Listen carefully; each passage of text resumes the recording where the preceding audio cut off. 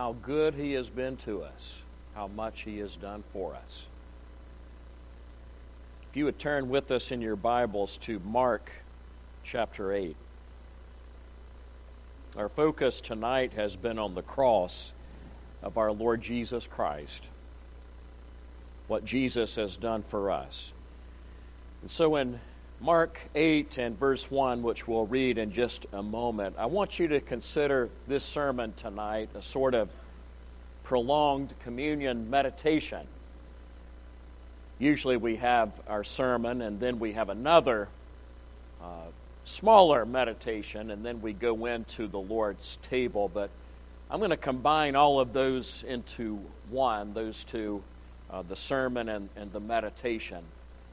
And it may seem at first like it's a strange passage to go to for communion. But the point of this passage is remembrance. And that is the point of the Lord's table. We are remembering what our Savior has done for us. So in Mark chapter 8 and verse 1, Mark 8 verse 1, the Bible says, "In those days the multitude being very great, and having nothing to eat, Jesus called His disciples unto Him, and saith unto them, I have compassion on the multitude, because they have been now with me 3 days, and have nothing to eat. If I send them away fasting to their own houses, they will faint by the way. For divers, or many of them, came from far. And His disciples answered Him, From whence can a man satisfy these men with bread here in the wilderness? And He asked them, How many loaves have ye? And they said, 7. And He commanded the people to sit down on the ground. And He took the 7 loaves and gave thanks, and brake, and gave it to His disciples to set before them. And they did set them before the people. And they had a few small fishes. And He blessed, and commanded to set them also before them. So they did eat, and were filled. And they took up of the broken meat, or the broken food that was left, 7 baskets. A genuine miracle. Verse 9. And they that had eaten were about 4,000. And He sent them away. And straightway He entered into a ship with His disciples, and came into the parts of Dalmanutha. And the Pharisees came forth, and began to question with Him, seeking of Him a sign from heaven, tempting Him. And He sighed deeply in His spirit, and saith, Why does this generation seek after a sign? Verily I say unto you, there shall be no sign given unto this generation. And He left them, and entering into the ship again, departed to the other side. Now the disciples had forgotten to take bread, neither had they in the ship with them more than 1 loaf. And He, Jesus, charged them, saying, Take heed, beware of the leaven of the Pharisees, and of the leaven of Herod. And they reasoned among themselves, saying, It's because we have no bread. In other words, that's why He is saying this. Maybe they thought they were going to try to poison them. I'm not really sure what their thinking was. But in verse 17, And when Jesus knew it, He saith unto them, Why reason ye, because ye have no bread? Perceive ye not yet, neither understand? Have ye your heart yet hardened? Having eyes, see ye not? And having ears, hear ye not? And do ye not, and what's the next word? Remember. Do you not remember? When I break the 5 loaves back in Mark chapter 6 among 5,000, how many baskets full of fragments took ye up? And they say unto Him, 12. And then Jesus says in Verse 20, and when the 7 among 4,000 in this second feeding, how many baskets full of fragments took ye up? And they said, 7. And he said unto them, how is it that ye do not understand? Let's pray. Father, we pray that our ears and our eyes would be opened, that we would truly remember what you have done for us. Help us not to be faithless, but believing. And help us to be mindful every day of our lives of what our Savior has done for us. And we pray that it would be demonstrated in our conduct. We pray that you would teach us lessons through this passage tonight. In Jesus' name, amen. Most of us regularly lose things: keys, wallets, TV remotes, glasses, phones. And some of us are more prone to misplacing things than others. It's not surprising that men are twice as likely to lose their phones as women. One study concluded that the average person misplaces 9 things a day and spends an average of 15 minutes looking for lost items. Scientists have discovered that, or they think, when we misplace our belongings, we fail to activate the part of our brain responsible for encoding what we're doing. We lose things when we do not have a clear point of reference of when or where we put down objects like our keys or our glasses.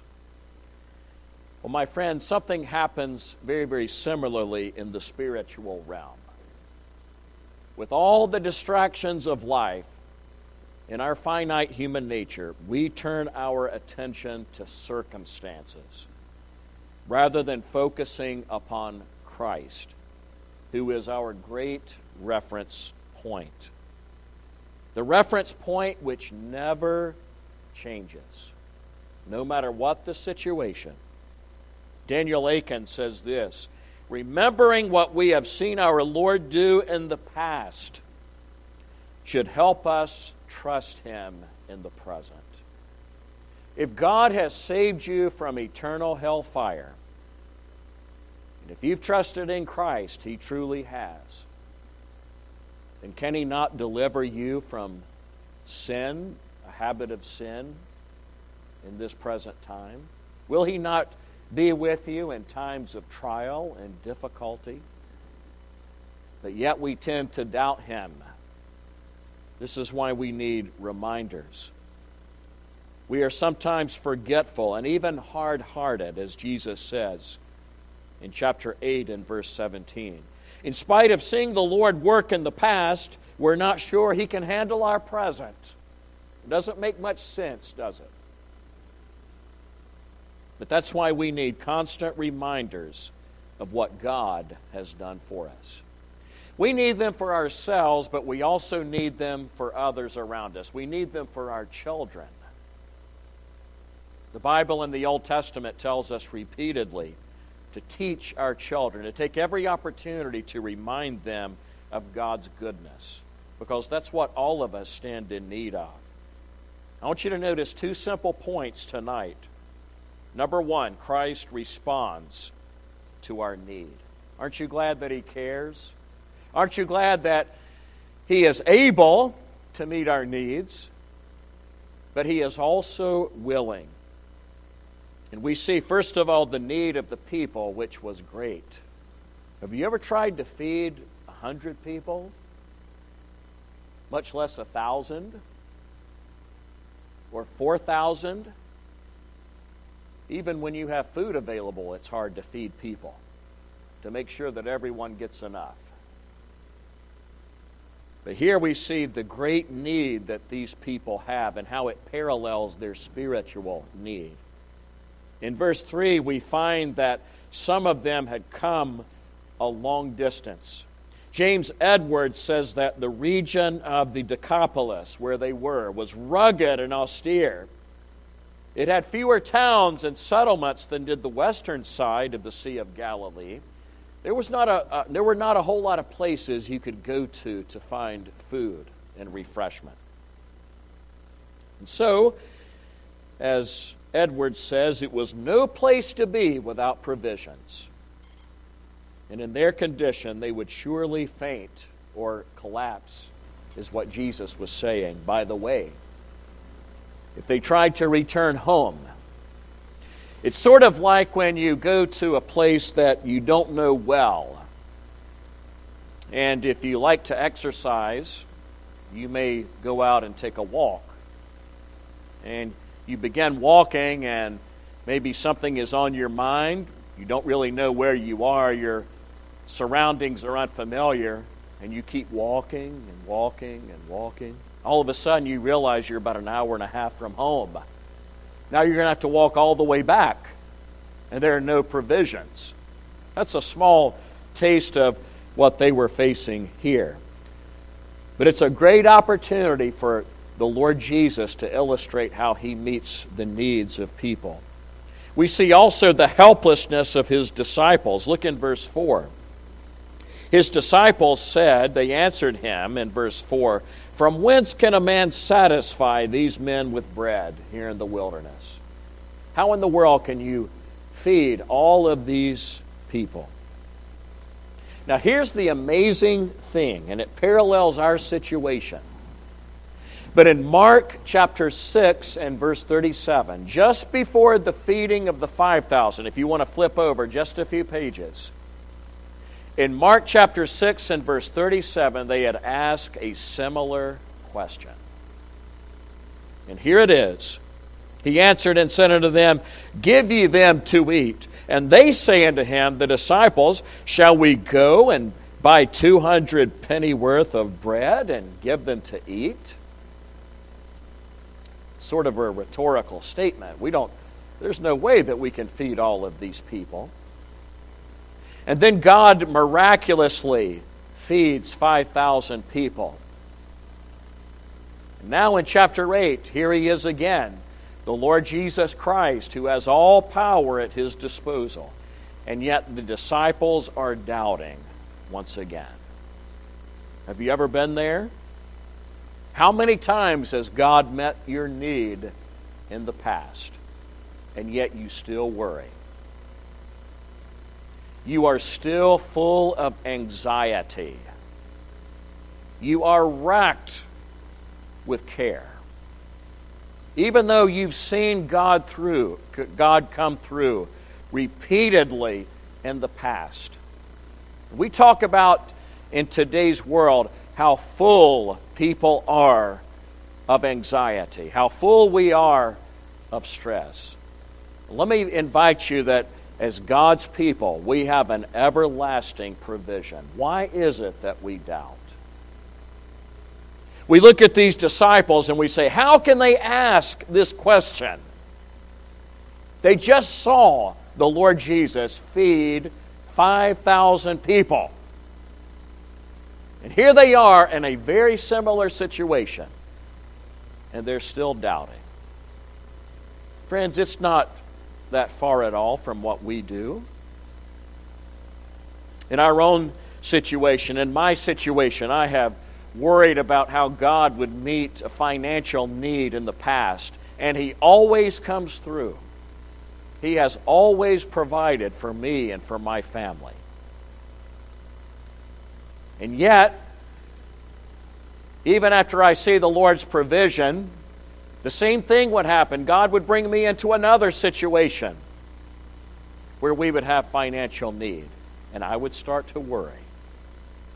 That cold anxiety would begin to build up in my stomach. The same as the disciples.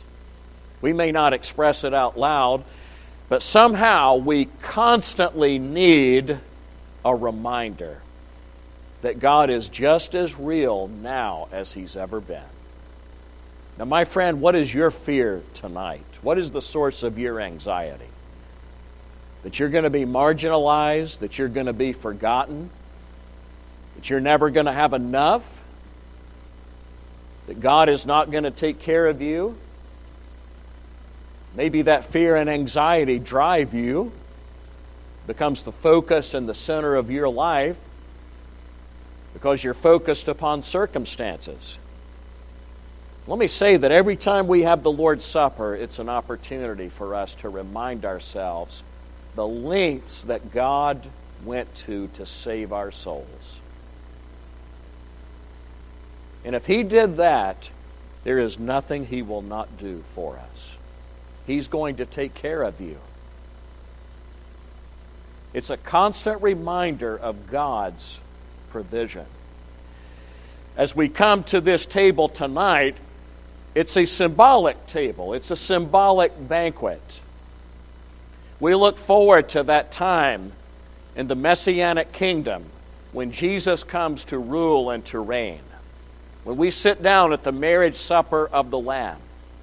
But even as we do this, even as we look forward to that time when we will eat and drink with Him in the kingdom, we're also remembering that night of the Passover.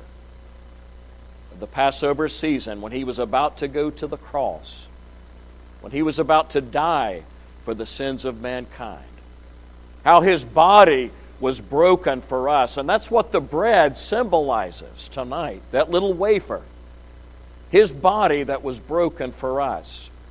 And as we drink the cup, as we drink the juice, it's a symbolic reminder of His blood which was shed for us. And my, how much He suffered on our behalf. We must remember. Jesus said, "This do in remembrance of me." Let's not forget God's provision. And we see that with this miraculous provision. Now, the feedings of the 5,000 and the 4,000 are separate accounts. They vary greatly in detail. For instance, the 5,000 were with Jesus for only 1 day. The 4,000 were with Him for 3 days. In chapter 6, Jesus offered one prayer of thanks for the 5,000, but with the 4,000, there were 2 prayers. In the first miracle, Jesus utilized 5 loaves and 2 fish. But here He uses 7 loaves and a few small fish. In cleaning up after the first miracle, they picked up 12 small baskets of bread. After the second, there were 7 large hamper-like baskets of remains. Jesus Himself says in Mark 8 and verse 19 that they were 2 separate incidents. They should have known, they should have connected the 2.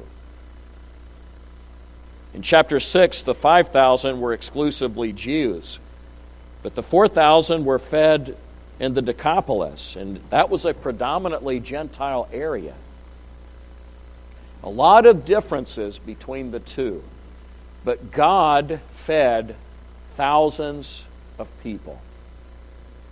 When we come to this table, it's a reminder that Christ died for the sins of mankind. He died for the sins of the whole world. There is enough provision for each one of us. Let me ask you tonight, have you come to Him for salvation? You see, this table is a reminder of that. It is not for those who are unsaved, but it's only for those who know Christ as Savior. This is not your means of salvation as we partake tonight. It is not a means of saving grace. I will say that it does give grace in the sense that it strengthens us. It's a reminding grace. And we also, again, look forward to that time when we will eat and drink with our Lord Jesus Christ in person. But this is not a means of saving grace. If you're here today without Christ, you say, what do I have to do to be saved? All you have to do is trust Him. All you have to do is accept that free gift of salvation through Him. But as we partake tonight, what we're doing is remembering His sacrifice on our behalf. That there is room at the cross for all who come. Aren't you glad that God is never too busy for you?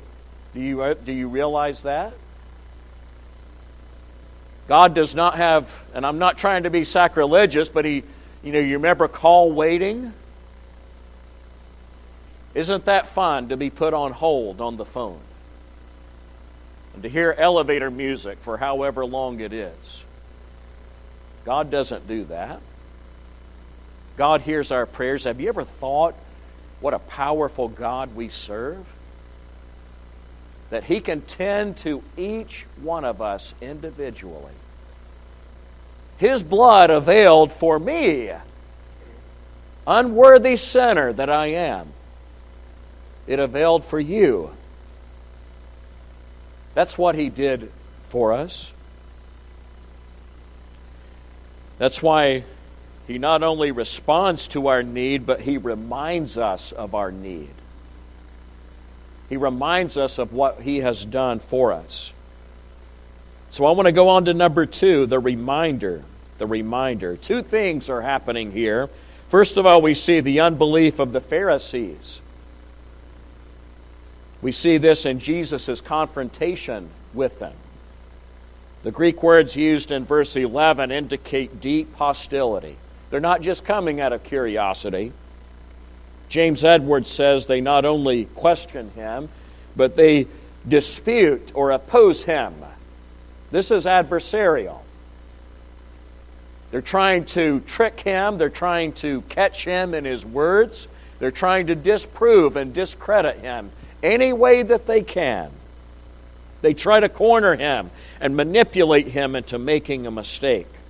They are not sincere seekers of truth, but they have become hardened skeptics who try to discredit our Lord. What a sad way to be.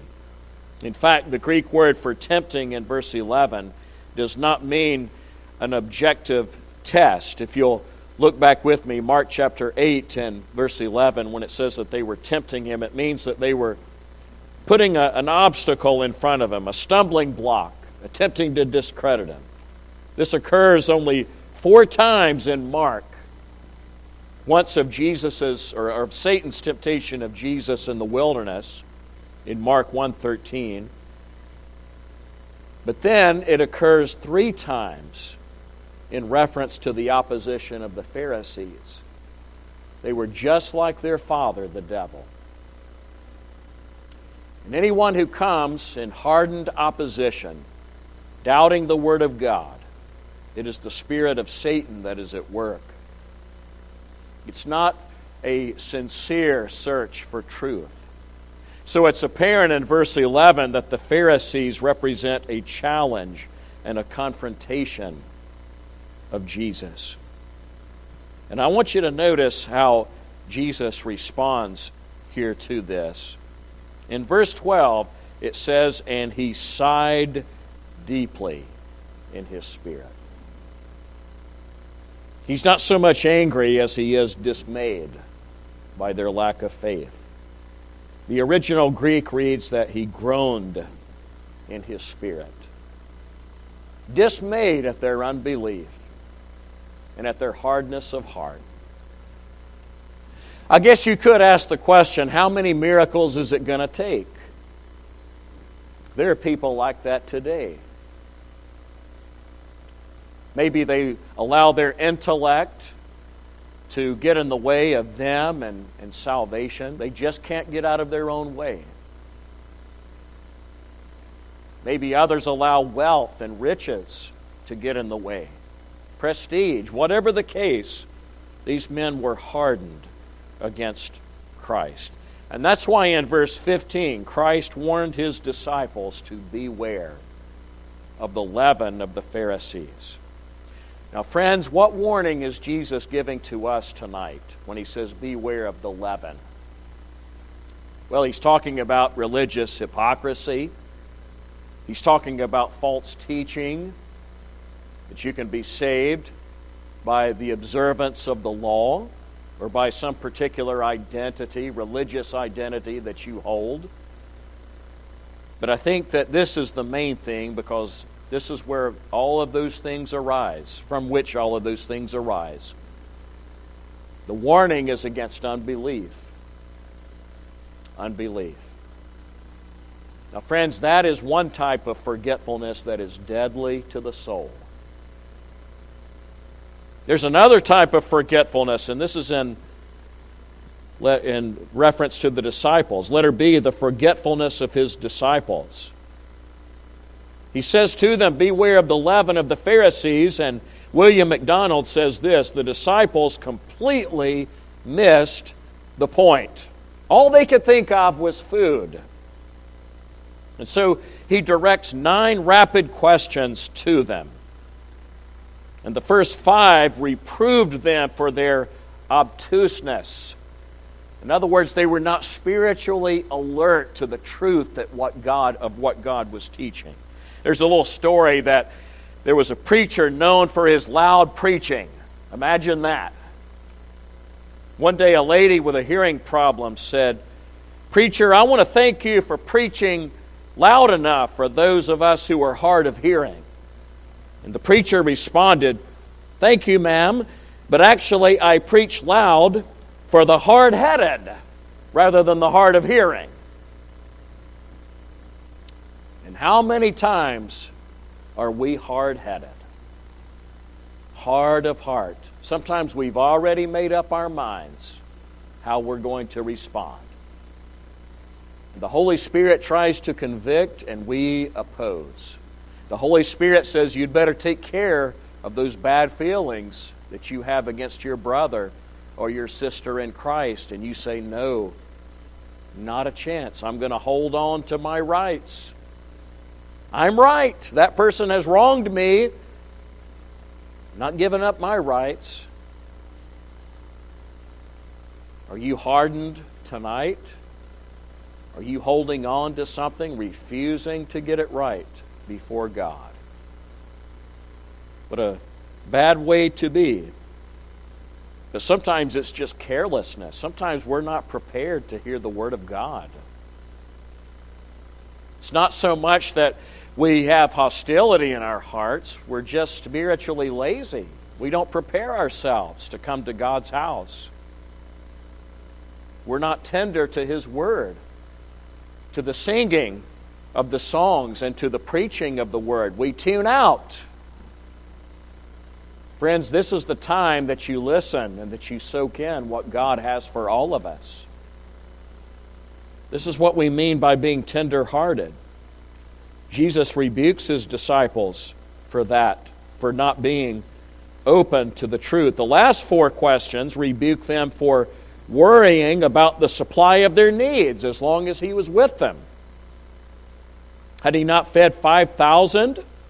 Had He not fed 4,000? And then why did they not understand that He was abundantly able to supply the needs of a handful of disciples in a boat? Jesus says, men, I'm not talking about food. I'm not talking about literal food. It's a metaphor. I'm talking about the unbelief that issues forth in hypocrisy and false doctrine. But their mind was on other things. And they had to be reminded. They had 1 loaf in the boat. And what was their immediate thought? Oh no. How are we going to pull this off? We can't borrow food from the Pharisees, so what else are we going to do? And Christ just shakes His head. They missed the point entirely of what He was saying. Because they were thinking about other things. They were forgetful. God forbid that we would not be the same as we come to this table. That's why we repeat over and over again what this table means. And why we do what we do. But friends, it's not just repetition in words. You've got to prepare your heart. That's not something I can do for you. You've got to do that yourself. as one of God's people. This has to be real to you. You have to consider the sufferings of our Lord, what He went through at Calvary. And then you have to make that connection in daily life. He's not going to leave you behind. He's not going to abandon you. There is one type of forgetfulness for which God in His grace has provided many reminders. And you know, the Lord's table is one of those. Again, it's a symbolic meal. It's acted out. We preach it in word, but we also do this as sort of a demonstration or a living parable about what Christ has done for us. And in that way, God has given us this ordinance in His grace to remind us of what He has done for us. So it guards against that type of forgetfulness. But I do want to issue this warning as well. There's another type of forgetfulness which comes from hardened unbelief that we saw with the Pharisees. In the Chronicles of Narnia, if you've ever read those books by C.S. Lewis, Susan is one of the characters featured in the first book. Very, very famous, The Lion, the Witch, and the Wardrobe. However, she's conspicuously absent from an early scene in the book The Last Battle. The Last Battle includes every character who traveled to Narnia as a child. And the book eventually reveals that the reason why Susan was absent was because she grew up and she moved on to other interests. My sister Susan, says Peter, is no longer a friend of Narnia. It's a very sad little parable about people who turn their backs and walk away from the Lord. And friends, that is the most terrible type of forgetfulness. When you can see what the Lord has done, just like the Pharisees of old, and there were many others who saw the miracles of our Lord, and yet they hardened their hearts in unbelief, and they walk away from God. I hope that would be no one in this room. Let's ask God to capture the hearts of our children, of the next generation, so that they would not turn their backs upon Him. Let's pray that we would never turn our back upon Him. And as we come to this table tonight, it's an opportunity for us to say, Lord, I love you, and I'm going to be faithful to you. Thank you for what you have done for me. Let's pray. Father, we thank you for the sacrifice of our Lord Jesus Christ at Calvary. Lord, we are sorry that we need reminders so many times. You have done such great things for us, and yet we are so forgetful. So I pray that you would forgive us of that. And I pray, Lord, that with this reminder tonight, that each of us would have the same heart and the same mind. I pray that there would not be any ill will against our brothers or our sisters in Christ, but that we could say with one voice, all of us who know Christ as Savior, that we love you. We're remembering what Christ has done for us. We are proclaiming it in this table corporately. And as a result, we pray, Lord, that you would continue your work of grace in our lives. Prepare us to go out to a lost and dying world where we proclaim the message, the good news of the gospel. And we pray this in Jesus' name.